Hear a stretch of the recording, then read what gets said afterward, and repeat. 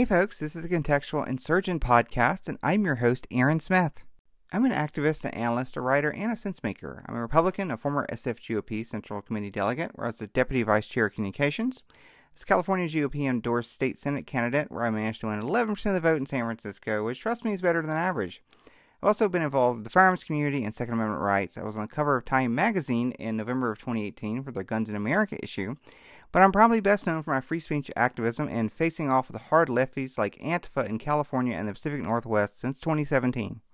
The general topic of this podcast series will be politics and the current culture war as seen from my unique, rather hands-on experience and knowledge, but also intend to include a practical element focused on giving you the conceptual tools to build towards true grassroots, nonviolent political change. You may have noticed lefties usually seem to get what they want regardless of how elections go, and I want to help you change that. This podcast is the nucleus of a larger contextual insurgency project, which also includes a weekly roundup Substack newsletter that will go out starting every Monday with links to topical events and a short analysis. I plan to add a YouTube and website in the near future and expect more written content in various outlets. Producing this content is now my full-time job, and if you found this project helpful and my content worthy, I would love your support. I've dusted off my Patreon and I have a Cash App, and patronizing those would be greatly appreciated. My Cash App is $EESmith4, that's the number 4, and the Patreon is patreon.com/EESmith4. Again, that's the number 4. For the cost of buying me a mocha frappuccino at Starbucks, I can continue my work that ultimately is about helping you. Today is episode 8. We're going to pick up where we left off with the election analysis, and we're also going to talk about optimism, uncertainty, and the art of managing expectations. You must never confuse faith that you will prevail in the end, which you can never afford to lose, with the discipline to confront the most brutal facts of your current reality, whatever they may be. I know that quote sounds a little dire, and you're probably wondering if I'm walking back my prediction from episode 7, and the answer is no, I'm not. In episode 7, I made the case that the cumulative situation for us was actually extremely positive in the medium and long term, regardless of who winds up in the, residing in the White House on January 20th. I 110% stand by that analysis. It was very important for me to get that piece out to counteract a lot of the depression and negativity I was seeing from people. And upon further reflection and feedback, I decided I wanted to expand more on the bigger picture and delve into the topic of mindset, which is part of the topic for today. See, the thing is, nuance is really hard. It's a very, very common human tendency to treat outcomes as binary, and we pick one indicator as your victory condition, and we pin our entire emotional response on that outcome. The fact is, we don't live in a world that simple. There will be no single decisive battle that decides everything. Our current conditions are the product of decisions that were made before we were born. The decisions we make in response will create echoes that our grandchildren will still be dealing with. I think it's really important to be realistic as well as optimistic. And I think I was in my last episode, and have been in this episode, and will continue to be. Honestly, that is my default mode that I try to shoot for. I try to temper my, I try to put an optimistic view on things, at least find the positive ways through things, as well as being realistic. And that's important. That's why I had the Stockdale quote.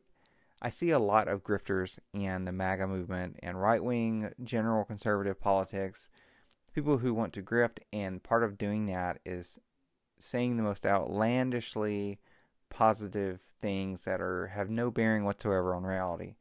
In my Substack, I said that I felt that Trump was beating the polls. I didn't know if it would be enough, but I thought he was going to well outperform expectations. And I thought it was going to be a razor-thin election either way. I said 276, the Helmut Nordquist prediction. I went with that, and we'll see what happens. Wait to what happens with these lawsuits where they turn out. But that's how I've always called it, and that's how I will continue to call it. And I hope that's why you continue to listen to this podcast. We seem to be holding on to the Senate. We have picked up at least 10, maybe 15 seats in the U.S. House. We've picked up 100 plus seats in state legislatures. We've flipped like 2 or 3 state houses. I think one of the Alaska state houses and both houses in New Hampshire. We're on track to control 50% of the seats that will be redistricted for the U.S. House. The Democrats are going to control roughly 10%. You see, if you remember, we just had a census.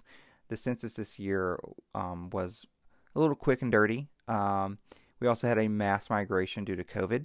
So a lot of your urban blue states are going to lose a ton of seats. And we are going to control a big chunk of those. 2022 is almost certainly going to be a red wave. This year was arguably more of a red wave than a blue wave, as long as you ignore what's happening with the presidency. Now, I mean, let's be clear with that. That's still up in the air. There are some very, strong arguments, in my opinion, that some serious irregularities. And again, I'm gonna ping back on what I said in episode 7. We need to start treating elections more like nuclear reactors or commercial airliner parts. You can't just go pick one of those up and assume it's good and you have to prove it's defective. No, you have a very stringent process to ensure the results. And, election fraud is something that has a storied history in American history. The Battle of Athens, the Tammany machine, and something else I was reading the other day. France they banned doing mail-in ballots in 1975 because they had massive fraud. There's been some really interesting lawsuits filed and some affidavits that were filled out and interviews with people claiming some pretty astounding election fraud happening, like in Wayne County. That lawsuit was apparently filed today. Maybe this sounds a little stoic, but I'm not a lawyer. The court battle is not my fight, so it's going to be whatever it's going to be. But what I can do is try to channel my experiences and my reading over the past few years and try to help contextualize a lot of what's going on and how we got here. Let's start by making this clear. There are no super geniuses on either side. Trump is a talented and lucky man with tremendous instincts, but he's also deeply flawed. And the people opposing us, they are not brilliant supervillains. They have made a crap ton of mistakes over the past few years. Look, the left got totally blindsided in 2016. They never conceived of the fact that Trump could win. And they're smart people, but like I said, they're not super geniuses. Something smart people are very good at doing is fooling themselves into believing things that just simply are not true. A huge screw up for them in 2016 was they believed the polling. Or more importantly, they did not contextualize the polling the way they needed to. The aggregate final national polls in 2016 were like a point and a half off. Some of the state polls missed by 7 to 10 to 11 points. It was a pretty dramatic miss at the state level polling, which matters because we don't use popular votes, we use the Electoral College. The Electoral College vote is the only one that matters. And, this is not a big secret. It's in the Constitution. That is the victory condition. And they completely ignored some major warning signs because, again, smart people are very good at lying to themselves. Of course, you would think they would learn something from 2016, but the pollsters were even worse this year.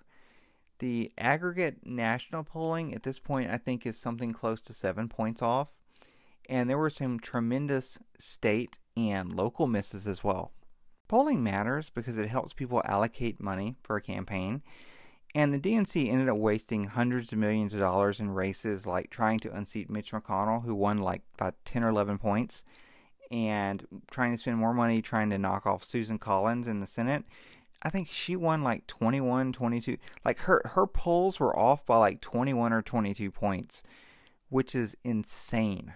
If you got my Substack newsletter last week, you probably saw the part where I talked about the polls and I discussed the concept of shy Trump voters and how it meshed with the obvious Trump enthusiasm. My theory was that there was essentially two different groups of people.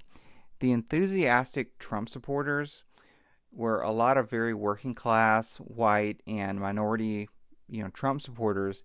And the shy Trump voters were white, college-educated, suburban people. And, I theorized that if there was any shy Trump support, it would be in that group. Well, it turns out that, and this is pretty interesting, I'm going to share this in the next Substack, But it turns out the polls were 30 points off for white college grads.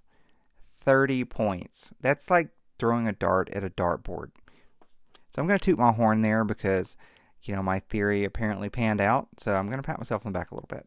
So that's it. The I freaking love science people ran their sciencey polls, and, they had 30-point errors, which, again, it's a maximum of 100 points, which is, you could probably be more accurate if you just randomly guessed. So, yeah, we're not dealing with people that are Supermen. We're dealing with dorks, and they cannot second guess themselves. And the results of this was they may, depending on how these lawsuits and these recounts go, they may have unseated Trump. They may. And they got blown out everywhere else. Again, all the down ballot races, like they got, they were saying they thought they were going to pick up 10 or 15 seats in the House. They lost 10 or 15. They assumed, they pretty much guaranteed they were getting the Senate. Like they may have like 1 or 2 seats in the Senate. It's overwhelmingly strong chance we're going to, retain the Senate. And, we've got right now, well, Roberts is kind of a swingy vote, but we have 5 solid conservative justices right now.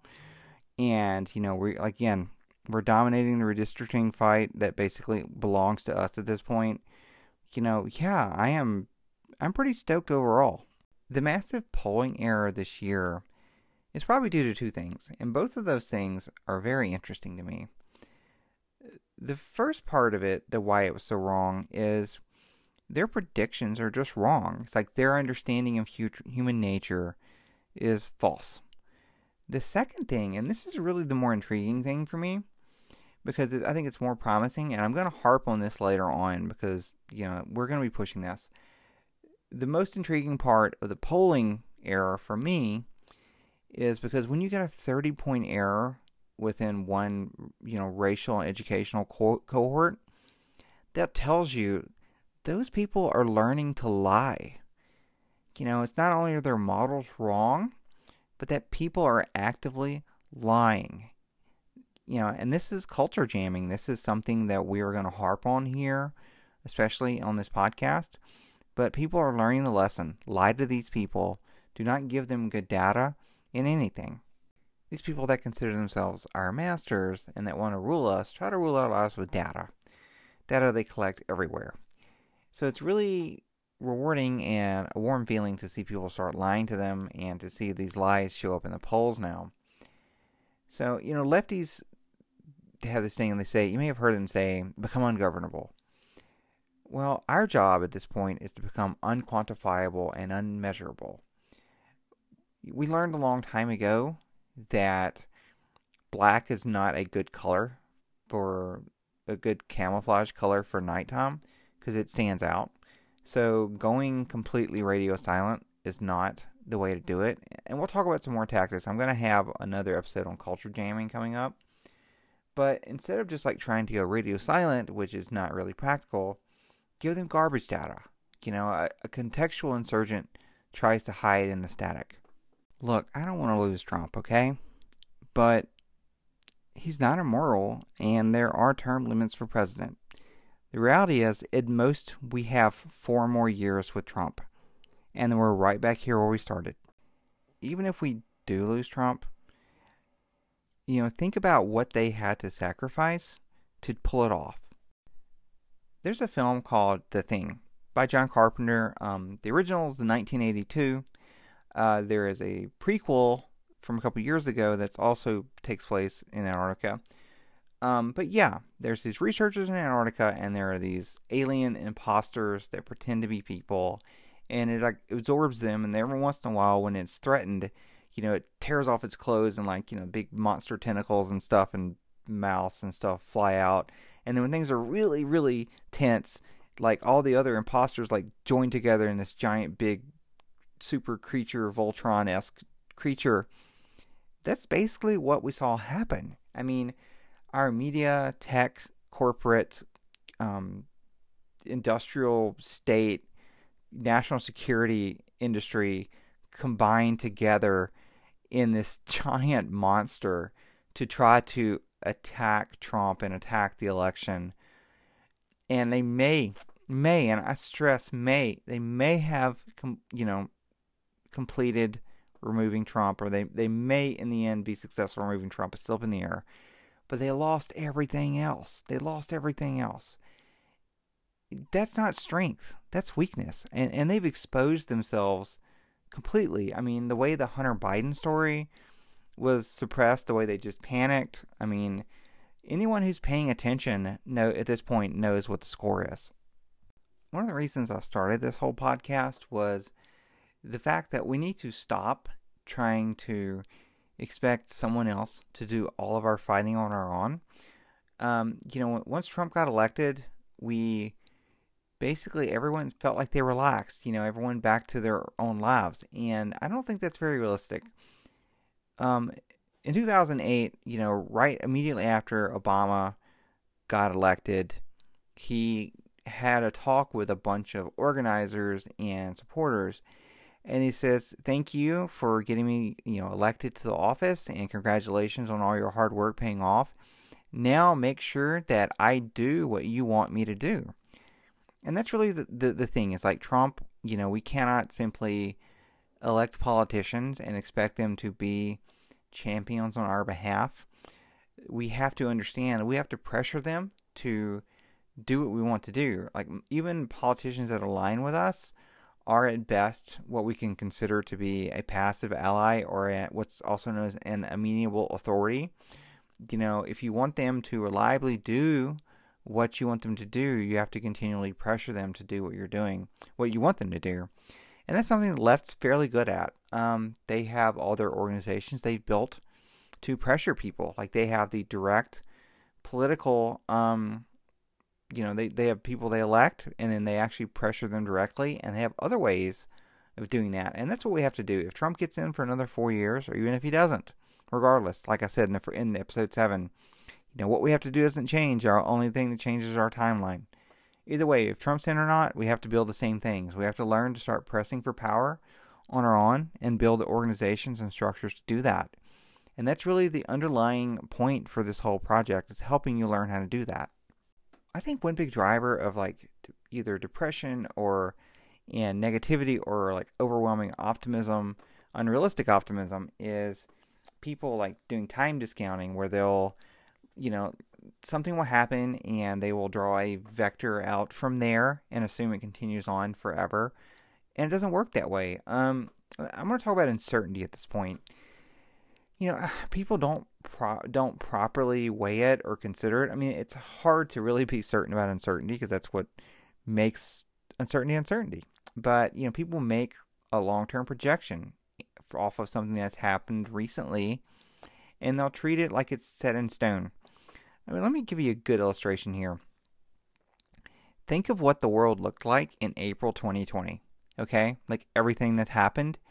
I mean, the state of the world in April, with COVID and everything that was going on.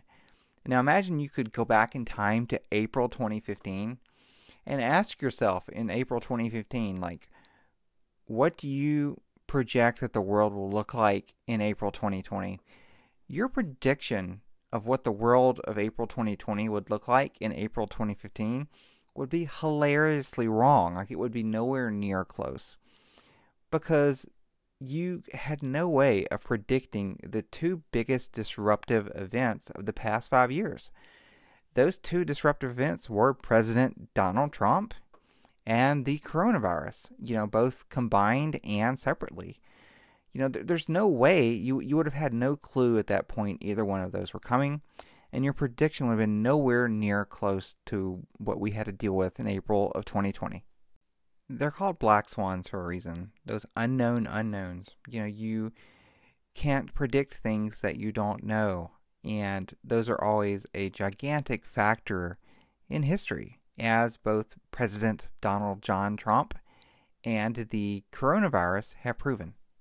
If you've read my, viral interview in Reason, when I was talking about going undercover in Portland Black Bloc, you may have heard me talk about someone named Francis Fukuyama and his work, End of History and The Last Man. Well, it's poorly understood and mischaracterized work. But his thesis at the time was we had kind of reached this state of, where liberal democracy and free market capitalism was the end state of human organization and development, and there was probably not a chance of anything better coming along.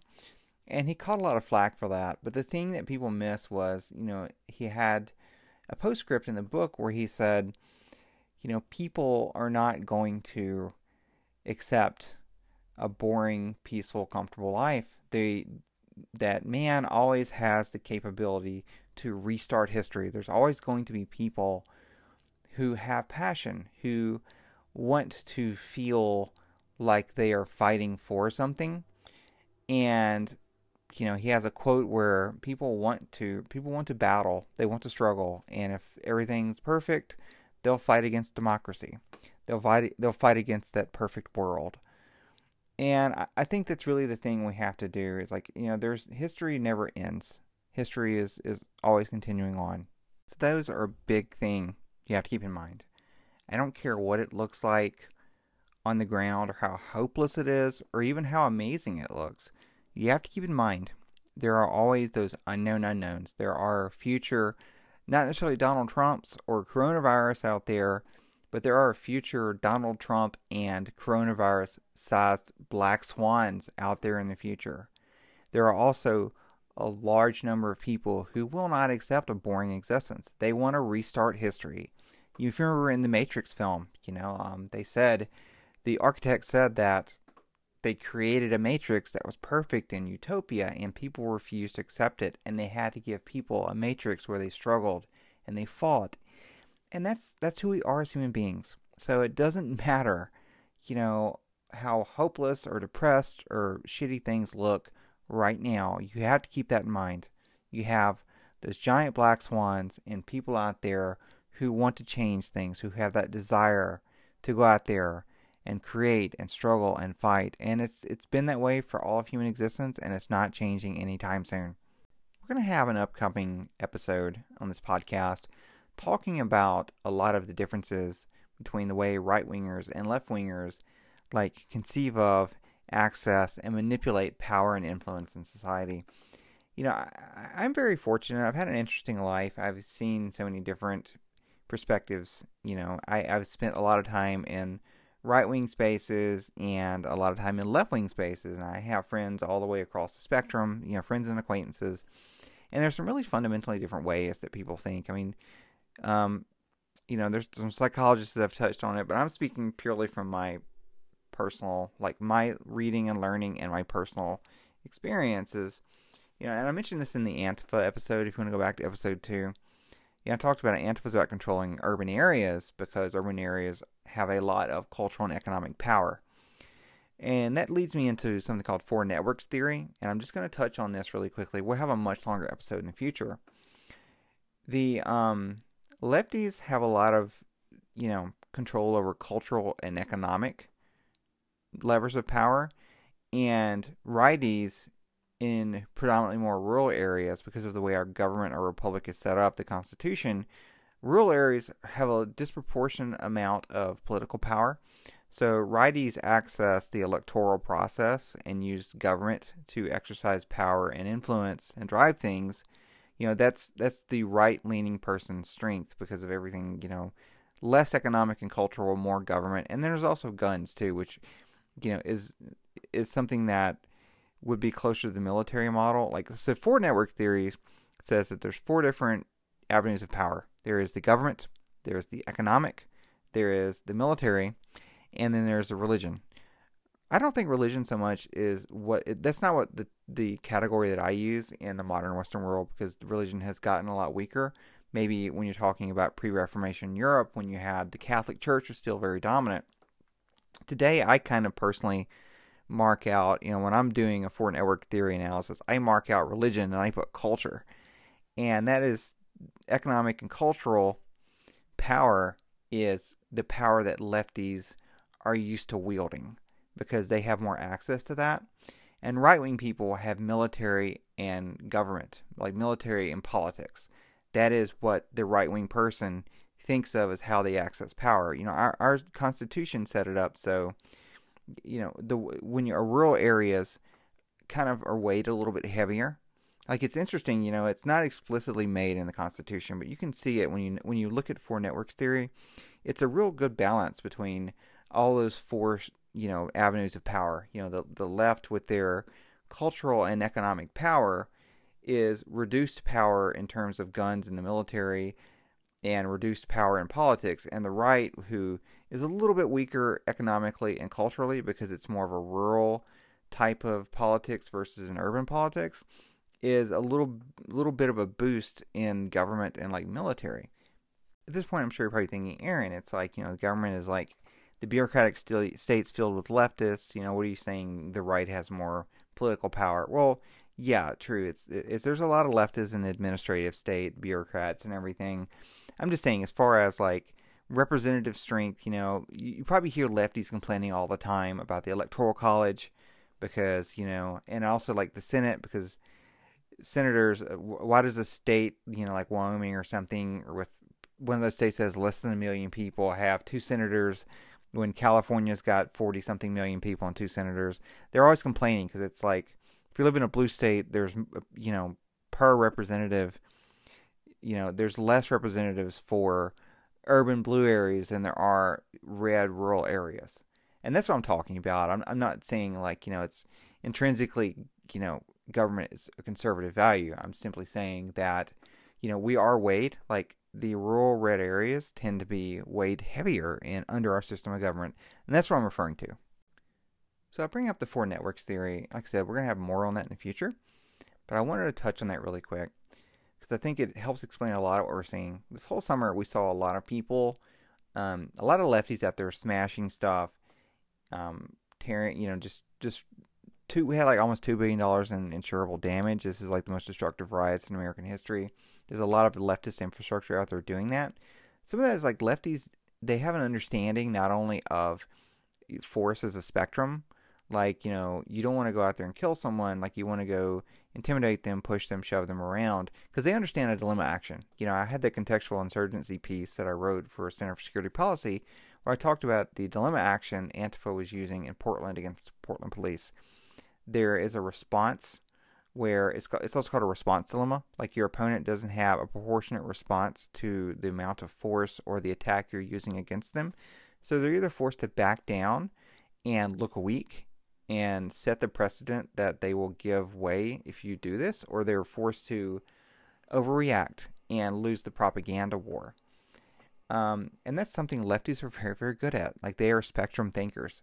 And because they have economic and cultural power, they also think about using economics and culture as a weapon. Deplatforming, and a lot of the debanking. What they'll do is, a lot of these big businesses that have large market share will apply pressure to smaller companies that offer, services or whatever.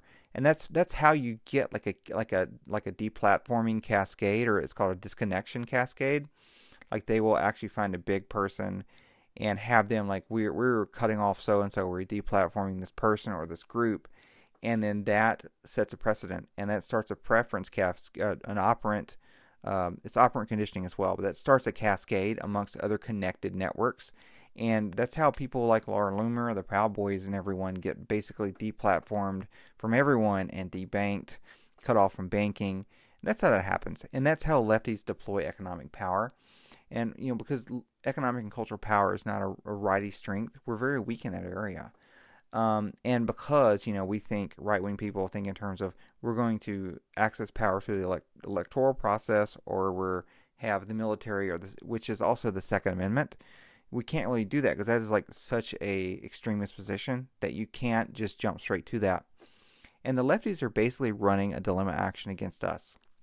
They are focusing mostly on economic and cultural power, and then some amount of physical force. Like, Antifa doesn't actually try to kill people. They try to harass you and provoke you into overreacting.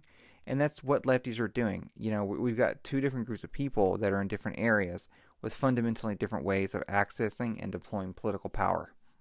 So I'm going to wrap this podcast up with a quick anecdote, I want to tell you a story to kind of help drive some points home about how things are never always as lost as you think, and how you can really pull stuff out. A small group of people can make a huge difference. So, talk about what happened to me in August 27th, 2017 in Berkeley, California. So, in case you don't remember, we had a bunch of clashes in Berkeley in 2017. That was the Battle of Berkeley, the Milo, all that stuff. We went to Portland. There was a big thing in Portland. And August 12th, 2017 was when they had that big shit show in Charlottesville, which, Unite the Right, which I didn't go. It was really, there's so much behind the scenes that was insane. Like a bunch of people were saying, this is a trap, don't go to this, these people are going to screw up. And yeah, it ended up being like worse than we ever possibly imagined, but that happened, and the whole mood in the country, even though we had nothing to do with that, most of us like wanted nothing to do with it, didn't go with it, didn't go there, like said, those dudes are idiots, we weren't connected to them at all. That happened, and the left didn't care. Anyone that was like centrist to the right was a Nazi in their eyes. So there was actually going to be like a rally in Berkeley, and one in California one in San Francisco the day before. So yeah, they basically told the organizers for the one in San Francisco. I mean, SFPD told them, it's like, you're gonna have to walk a mile to Crissy Field through the streets. We're not going to escort you. There's no parking near here. And they were going to line the streets. There's an estimated like 20 to 30,000 people. They're going to be lining the streets, extremely pissed off, tons of Antifa, and they were ready to attack everyone. Like, you're going to have to walk the whole way, like a mile through the town, because you're not going to be able to drive or park anywhere near there. And in case they rush the fence, we're not going to be able to stop them. And if anyone on your side gets hurt or killed or injured, we're going to charge the organizers. It was insane. Like, I was not one of the organizers for that, but I saw all the correspondence. It was like they were basically like, they were telling everyone they were going to let them walk into a trap and get killed and charge anyone that survived. So that got canceled, and it was insane. That day they were chasing everyone that was involved all over the city, and I was running around filming and live streaming. The next day was Berkeley, and that was a crap show. The organizer of that one was completely incompetent, and it was insane. And that night, a bunch of us in chat were talking, and there was about a dozen of us, and we're like, you know what, this is going to be a shit show, but let's go walk into Berkeley anyway. We're like, to hell with these people. You know what, whatever. Let's go walk into Berkeley, and if these people want to attack us, they can attack us. We're not going to back down from them. It's like we're none of us were Nazis. We're all a bunch of normal Trump supporters and conservatives and Republicans. And so we went to bed that night. I woke up the next morning, and I wrote my will out because I didn't think I was going to survive. At that point, I was like, fuck it, I don't care. I'm seeing this to the end. Rode over there. And, I was really sick too. I had a cold, and I actually hurt my hip a few days before, and I could barely walk. So I'm kind of hobbling. Couldn't run. I was like, I'm like dead. I'm so dead. So we go there, and yeah, we entered the Martin Luther King Park in Berkeley, and the cops are searching everyone, and they're making sure you can't even have anything to defend yourself, no helmets or anything, no mace. And we're like, we're just going to be we're just baiting a trap at this point. Yeah, and then Antifa comes around the corner. They had assembled at a park a few blocks away, and there was like 500 black bloc Antifa, and they come around the corner. They've got a big truck packed with shields and clubs, and the cops see them, and the cops are in riot gear, and the cops turn and run.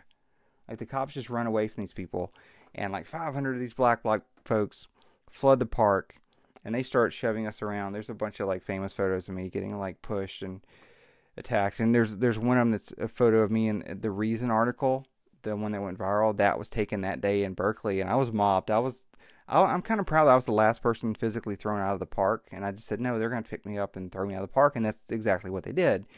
But yeah, it was insane. I mean, there's only like a dozen or so of us, and there wasn't enough red meat for Antifa to beat up, so they were whipped up in their frenzy, and they started attacking people.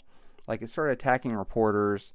They just started attacking every random people, and it was just, everything was filmed, and the internet was flooded with all this imagery of anarchists beating the crap out of normal people beating the crap out of like completely lame, mainstream, legitimate, credentialed reporters, beating and robbing them. Um, and I left that day. I was like, thankfully I was glad to be alive, but I left that day. I knew we had succeeded because, just us walking into Berkeley and standing up for ourselves and standing up for our right and our free speech, just to go walk in the middle of a mainstream city in the United States without being attacked. These people had flipped out, and we had essentially made ourselves bait in the trap. And if you don't remember the mood in the country at that time, it was like people were writing these hagiographs about Antifa, and they do that now. But this was like, Mitt Romney was cheering on Antifa at that point. It was insane. Like all the cucks and everyone. Trump was getting pressured so hard. But then I left that day, and I knew they had fucked up, and I knew that we had been there and done the right thing. And then that afternoon, all these, like starting that afternoon, that evening, all these headlines started coming out, like Fox News, like even in the Washington Post. It's like, or let's see, like AP News is like anarchist rampage in Berkeley renews free speech debate. There's like the Washington Post headline, black-clad Antifa members attack peaceful right-wing protesters. I mean, it was just black-clad anarchists storm Berkeley rally, anarchist rampage in Berkeley renews free. I mean, it was just insane headlines. Anarchists injure all these people. It was, the whole national conversation changed overnight. And a dozen of us did that. Like, we literally forced the national narrative, the conversation that was happening, into a 180-degree direction. In a direction that we wanted to go. And it was a dozen of us. And we're sitting in a chat and we're talking about this. And it's like, the hell with it. Let's go downtown. And I had a feeling that was what was going to happen. But I just want to end on that point because I want you to know that no matter how bad things are, a very small group of people can change so much and can change the narrative. So I hope you found that podcast useful. It was a little bit more free-flowing there. I'm going to, in the future, I'm actually going to do one on Rosa Parks. If you've ever heard me speak, at some of my speeches, I bring up Rosa Parks and Claudette Colvin and the story of that, because it's a very interesting story about infrastructure, and it's courage is not enough. Courage combined with training and preparation, so it brings you success. So I'm going to have a longer one on that. I'm also going to have another episode talking about Four Networks theory, but this is a pretty good free-flowing one. I think I touched on a lot of things I wanted to expand on from the last podcast. So yeah, anyway, I'm Aaron Smith. I am your host of the Contextual Insurgent Contextual Insurgent Project podcast. If you found this useful and helpful, I would love your support. Even if it's just a mocha frappuccino at Starbucks equivalent. My Cash App is $EESmith4. That's the number 4. My Patreon is Patreon.com/EESmith4. Again, that's the number 4. I'm going to be expanding to some different, I'll be adding Bitcoin and some other stuff, and we're going to be moving to YouTube and probably BitChute or DLive. So I've got some interesting things in the works, and I've got some other contributors we're going to be bringing on, touching on different topics. But I'm really excited for what's to come, and I hope you tune in in the future, and I hope you subscribe to my Substack, the Contextual Insurgent Substack. That's a weekly newsletter. Anyway, have a great one, and I'll talk to you later.